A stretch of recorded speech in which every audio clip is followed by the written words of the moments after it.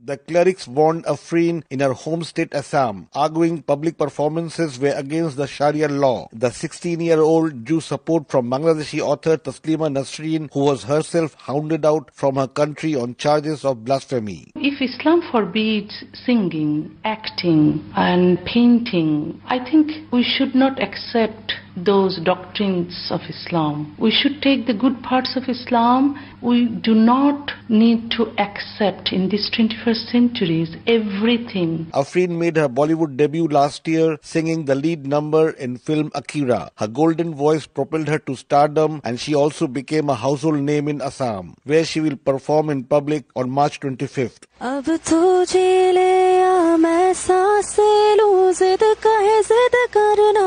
Assam's government ordered round-the-clock security for the artist, and India's ruling BJP party spokeswoman Shazia Ilmi fired a broadside at those who threatened Afrin. Very clear, there is no place for clergy in Islam. Everybody's religion is between them and their God. But prominent cleric Maulana Zakir Alam insisted the fatwa was a forgery to discredit Indian Muslims. Mainstream media is projecting these suspicious people as a mufti.